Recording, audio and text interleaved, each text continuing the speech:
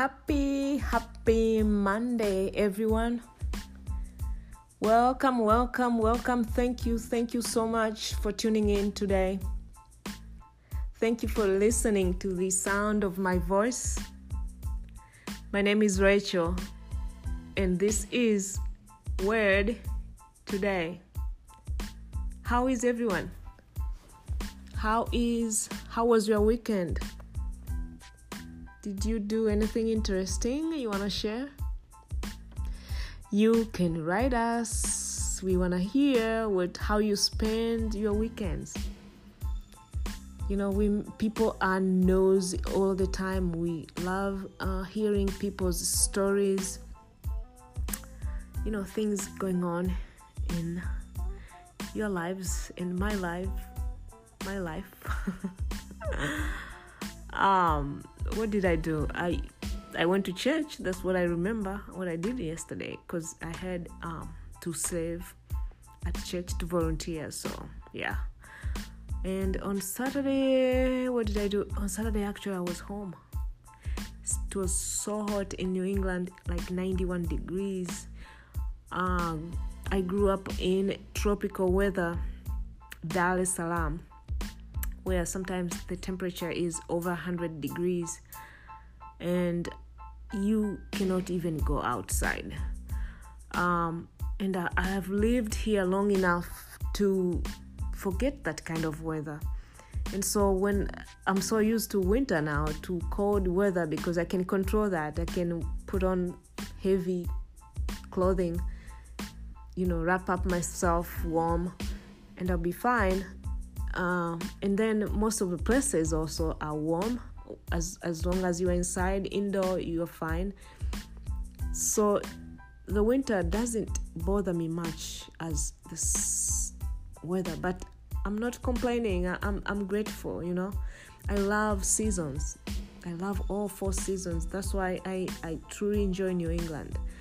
I know back home in Dar es Salaam, for example, they don't even have seasons. They have rain and sun. That's it. Either rain, heavy rain, or sun. There's no cold, there's no summer or spring, whatever. Just rain or sun. And I think there are some parts here in America like that, but I'm truly enjoying New England. So when I see that snow in wintertime, I'm like, oh, snow. I'll get over myself very fast, because I know it's a season and we are to just, we are to appreciate every season and just see the beauty in them, however they come. With that said, I'm bringing you the word. And today, actually, this was not the word for today, but the Lord has impressed me in my heart to speak about this subject today, which I think is important. Sometimes we get lost in doing many things, and our time just vanished so fast. And we look back and we find that after all, what have we done? What do we have to show in the end? So I thought it's a good day for us to remind ourselves the basics. I think we forget that we are living in a fast-paced society. We are living in the most advanced in technology time, and accessible of information 24 hours a day. We have so much information at our disposal. Today, if you just choose to go to college and pay that hefty amount to get a PhD or to get a master's, it's good to have it, but they're becoming obsolete more and more. I'm saying this not to tell you don't go to college. I'm saying this that we have so much information, but at the same time we have so much deficiency of knowledge. People are getting lazy to figure to read, to study, because everything just goes so fast. Everything is just a tweet away. It is a little Facebook post away. It's a little just. Sometimes I have to just put everything to the side and just push back and look and see really what matters. And so I think as a Christian, as believer, even non-believer, it's important for us to remind ourselves what is the basics. Otherwise, we're going to find ourselves being buried in these demanding of everything demands your attention when you only have a very small attention deficit, very small attention span on your brain to remember many things or to even focus. So it's good to go back to the basics. And I'm not saying that I would rather live in the society where they didn't have this much information. No, I'm grateful to God. I'm living in this generation, in this time where there's so much information. It's absolutely under my control for me to choose what I want to listen and what I want to push away. When I used to have a habit of having my phone next to me when I go to bed, and the first thing I do when I wake up in the morning, because it was also my alarm, when I look it up, there'll be text messages, there'll be WhatsApp messages, there'll be Facebook notification, there'll be Twitter notification, Instagram notification, emails, missed phone calls. That is 5 a.m. in the morning, or maybe 6 a.m. in the morning. So it's like my phone was busy receiving all this information while I'm sleeping, so that the next day when I wake up and I just swipe to the right, the first thing I see is messages. I'm bombarded with every single thing needing my attention. So it took me a while. It took frustration. It took some disappointments for me to decide that I gotta find a way to have a different alarm clock and take away the phone from my bedroom. It's not the first thing that I'm gonna look. I don't care how important wherever those messages they come from, they are not as important as the person who is next to me right here at my house. And so it's been working very well, and I think I can share with you today that it is very helpful. Don't wake up in the morning listening to every voice except your own, except the voice that's inside you, the voice from God, the still small voice. And I was reading the book of Luke, the last two chapters, 23 and 24, where Jesus was, now they took him, they ready to crucify, they were accusing him for whatever trespasses he did, which there was none, but it was just, there were false witnesses who determined for him to be crucified because he threatened their power, he threatened their everything, their future, their lives in that society where they were, highly regarded. So they wanted him really completely destroyed. And of course, he wouldn't be destroyed unless he decided to lay his life down, which he did. And then before he passed, he told his father, forgive them because they don't know what they're doing. But when you read the verses in there, you find that these people were loud. They were accusing him, and their voices were so loud that the Herod and Pontius Pilate couldn't stand it. I mean, they prevailed. But at the end of the day, the person who prevailed was, at the end of the day, Jesus laid his life. So it's not like they prevailed, it's just he let them prevail. So the devil's voice is always loud. So you want to stay away from that. At least those few minutes, few hours of your morning. Don't start with noises. So that's why I'm bringing you back to basics. And the question that came up to me today, in fact, I was going over some stuff, listening to some teachings about financial future, about financial, really smart. And it came down to me for wherever the Lord put in my heart. In fact, this is the second time within the past few days where he asked me the question, what is the basic human need? And I was meditating on that. I was asking myself questions like that. What is the basic human need?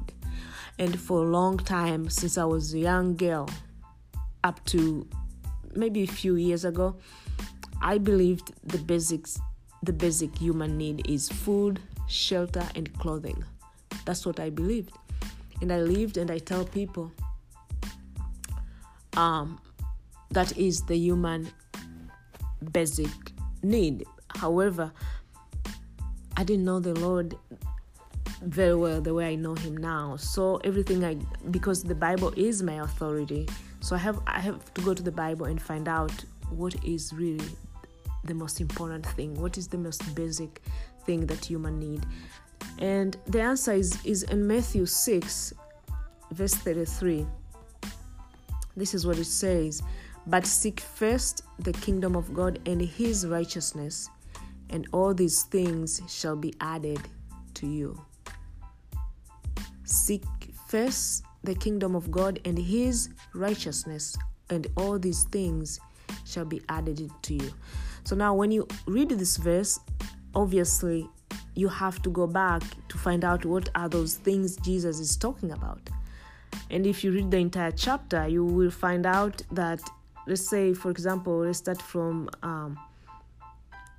verse 19.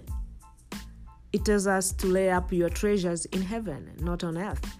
People are busy laying up their treasures on earth. That's why they buy houses, they buy classic, they buy stocks, they put money in savings account, they buy things that hold value for future, they repurpose things, they buy painting. All those things, those are treasures, heavenly treasures. They buy gold and minerals and silver, diamonds, store up for themselves treasures here on earth. But we know that this earth one day will be destroyed. It's a waste of time, it's a waste of energy, it's a waste of money. After all years of living and working hard, the person, what they do, they store up stuff here on earth that's gonna be stolen, gonna be probably rot. The thieves can steal it. So here on Jesus is telling us, do not bother laying your treasures here on earth. Lay up your treasures in heaven. And then he went on. I mean, it's so much stuff he preached. This is what he was preaching here. He was teaching. And then you go down on verse 24, he said you cannot serve two masters. You either will hate one and love the other, or else say you'll be loyal to one and despise the other. You cannot serve God and mammon. Mammon is some people define as money.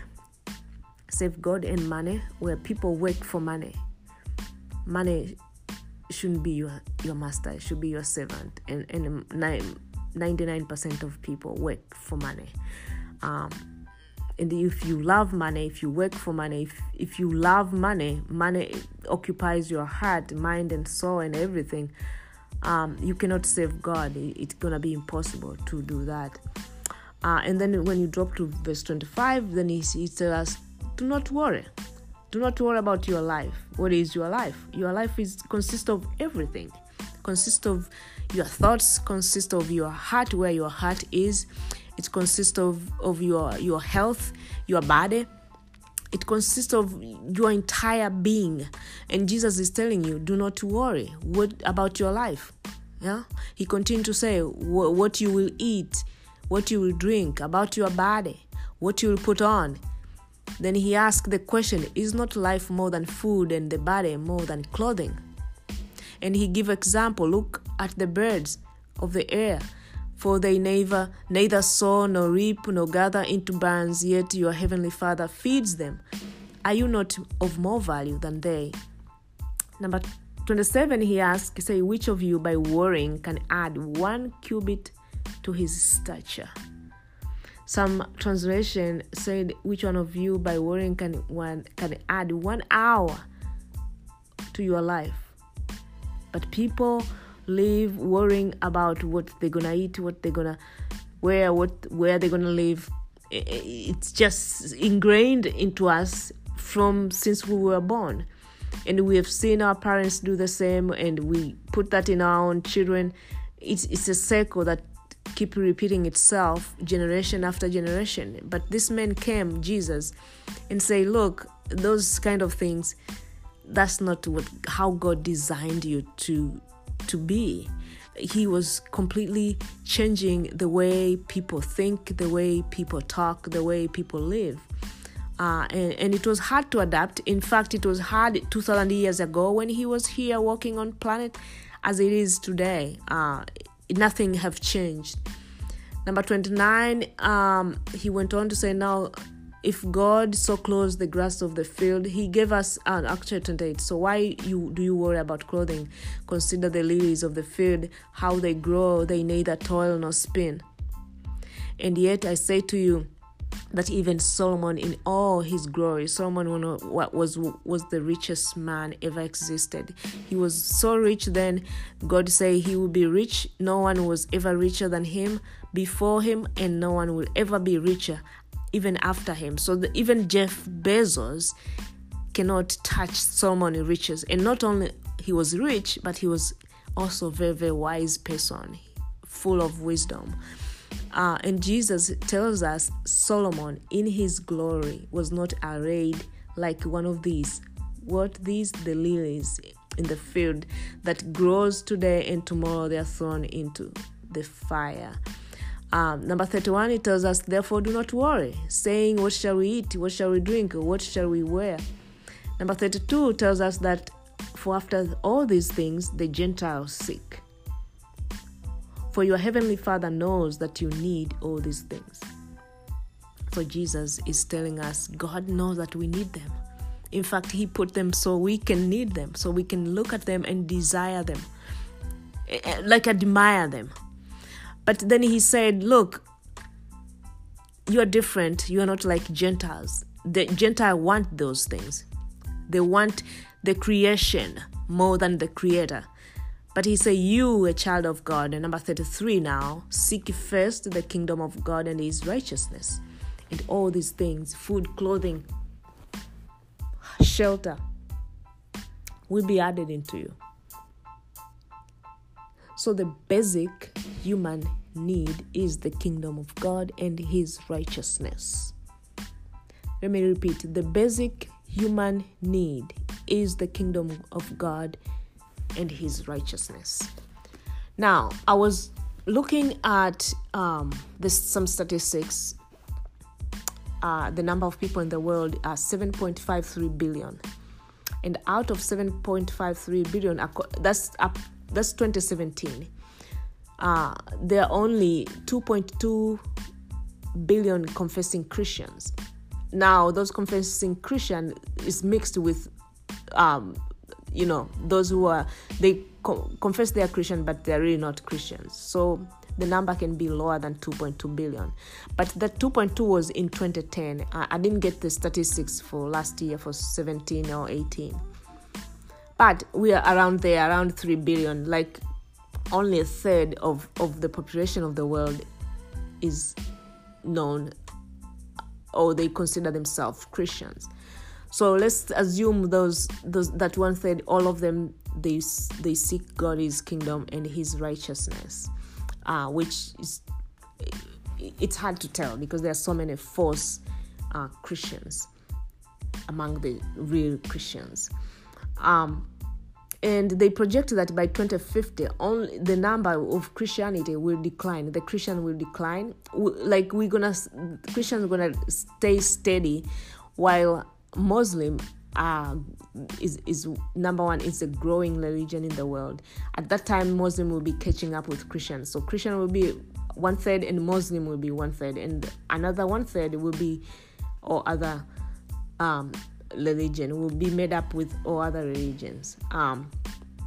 So I would say about 2/3 of population in the world, they don't have the basic need, which is God and His righteousness. 2/3. That's a lot of people.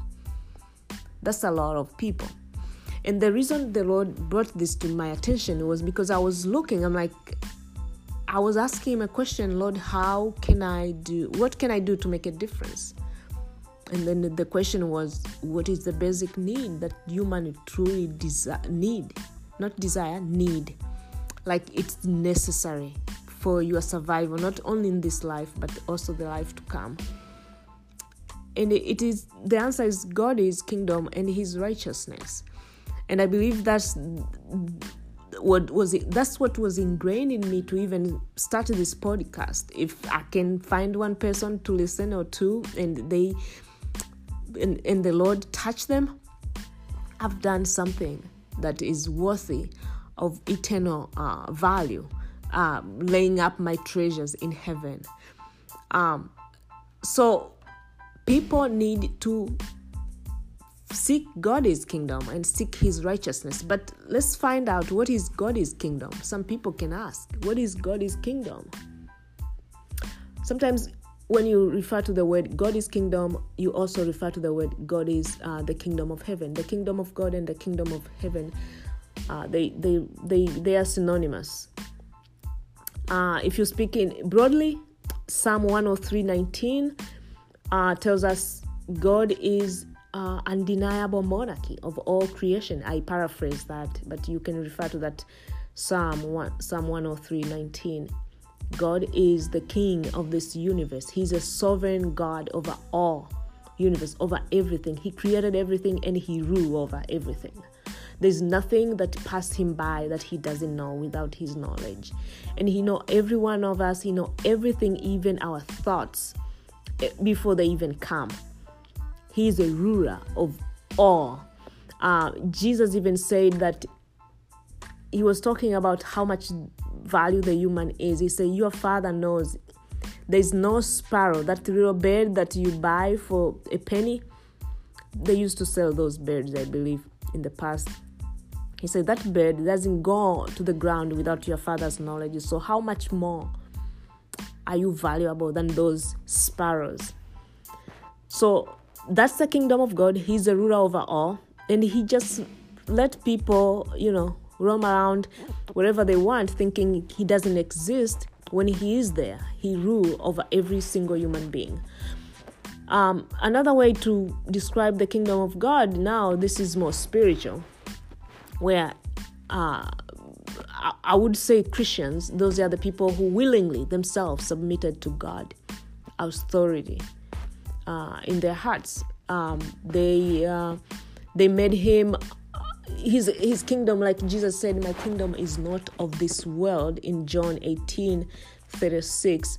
He was taking, my rule is in spirit, is in the spiritual man, a man who surrender their lives to me.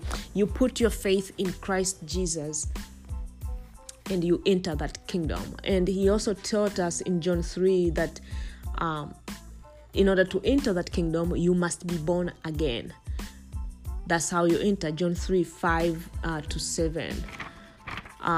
So that's how the other way to describe the kingdom of God. But overall, He's a king over all, over everything. He's a sovereign God over everything. He's also a sovereign God in the hearts of those who submitted themselves to Him, meaning they are born again. Even though to to become born again, it's his work.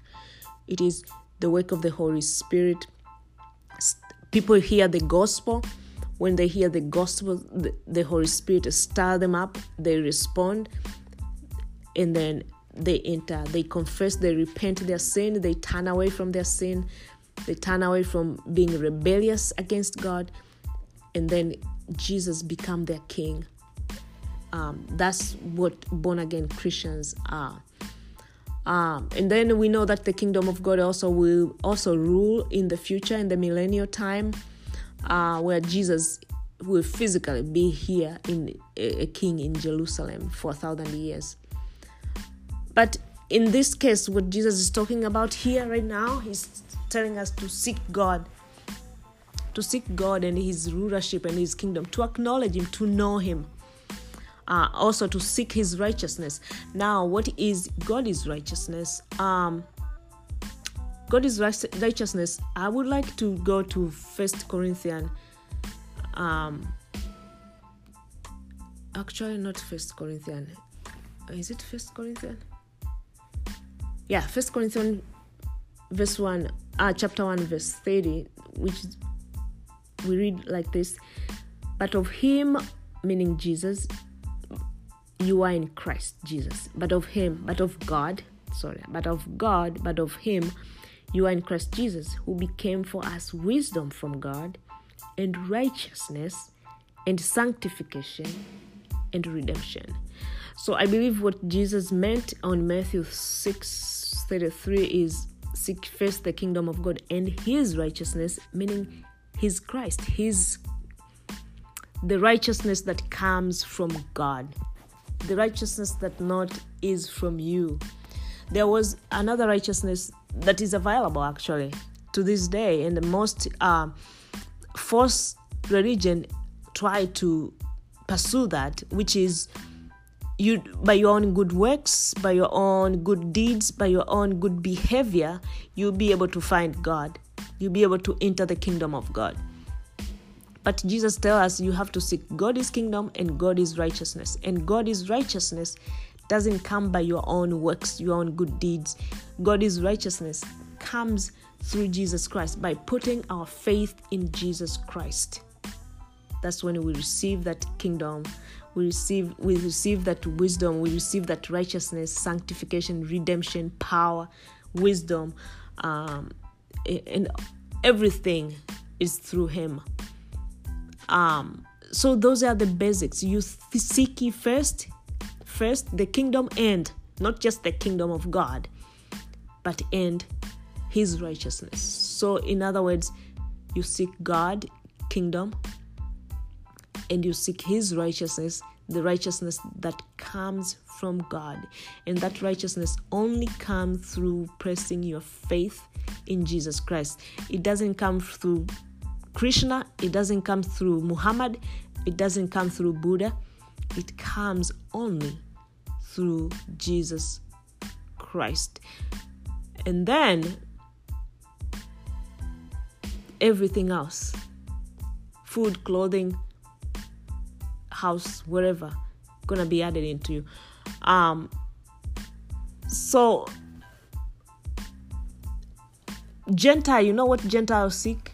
As Jesus said, they seek food, clothing. This is what people work for all their lives. Cars, nice houses, wherever, vacation. You work all your life. But Jesus said, no, just seek God, seek his righteousness. All these stuff will be added into you. And you know what happened when you start seeking God and you find and his righteousness, and he give it to you, his righteousness? Your desires change. It's not that you will not enjoy a nice handbag, nice Jimmy shoes. It's not that you will not enjoy driving a Mercedes, or you will not enjoy having it. It's that it will not have your heart. You can have them if you want to. It's just a choice, just priorities. Not priorities. It's just choice, or what should I say? What another word I can use? Help me. It's just something that you don't have to have. Whether you have, you don't have, it won't affect you.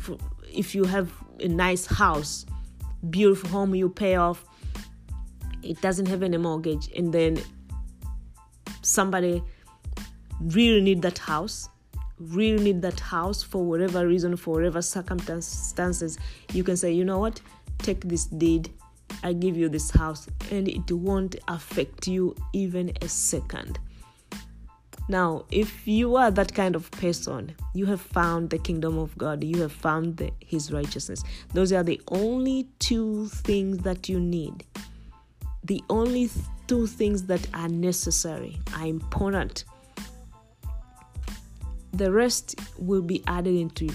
Whether you live in a mansion or you live in a one-bedroom apartment, you are the same person. You do not change. Whether you drive 2,000 years to 1999 Dodge, or you are driving 2018 Dodge, you are the same person. It doesn't affect you at all.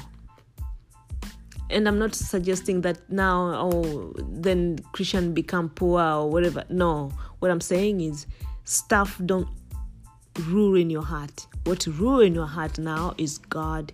What rule in your heart is Jesus, his lordship, his kingdom.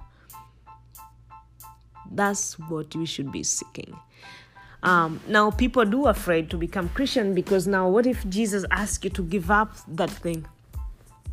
That's what they think. It's not like Jesus is here trying to make you be poor or make you give away stuff that you enjoy having them. No, he will. Number one, he will never do that because he gave you those things anyway. And even if he does, know that there is better things waiting for. Even if there is no expectation, it doesn't matter. Those things don't own you. You are biggest. You are the most delight, the most treasured person or being or thing that you want to have, that you will have in your heart is Jesus himself. You have him. He fulfills every desire that you have. And I could go on, but my time is up. So I want to finish with this. The basic human desire is not food or drink, house, cars, money in the bank, savings account, vacation. The basic human need is the kingdom of God and his righteousness. I hope that answers our questions for today. I could go on with this, but I think that information is packaged enough for you to meditate in it and ponder. Till next time. This is Word Today. Thank you so much for listening. Bye.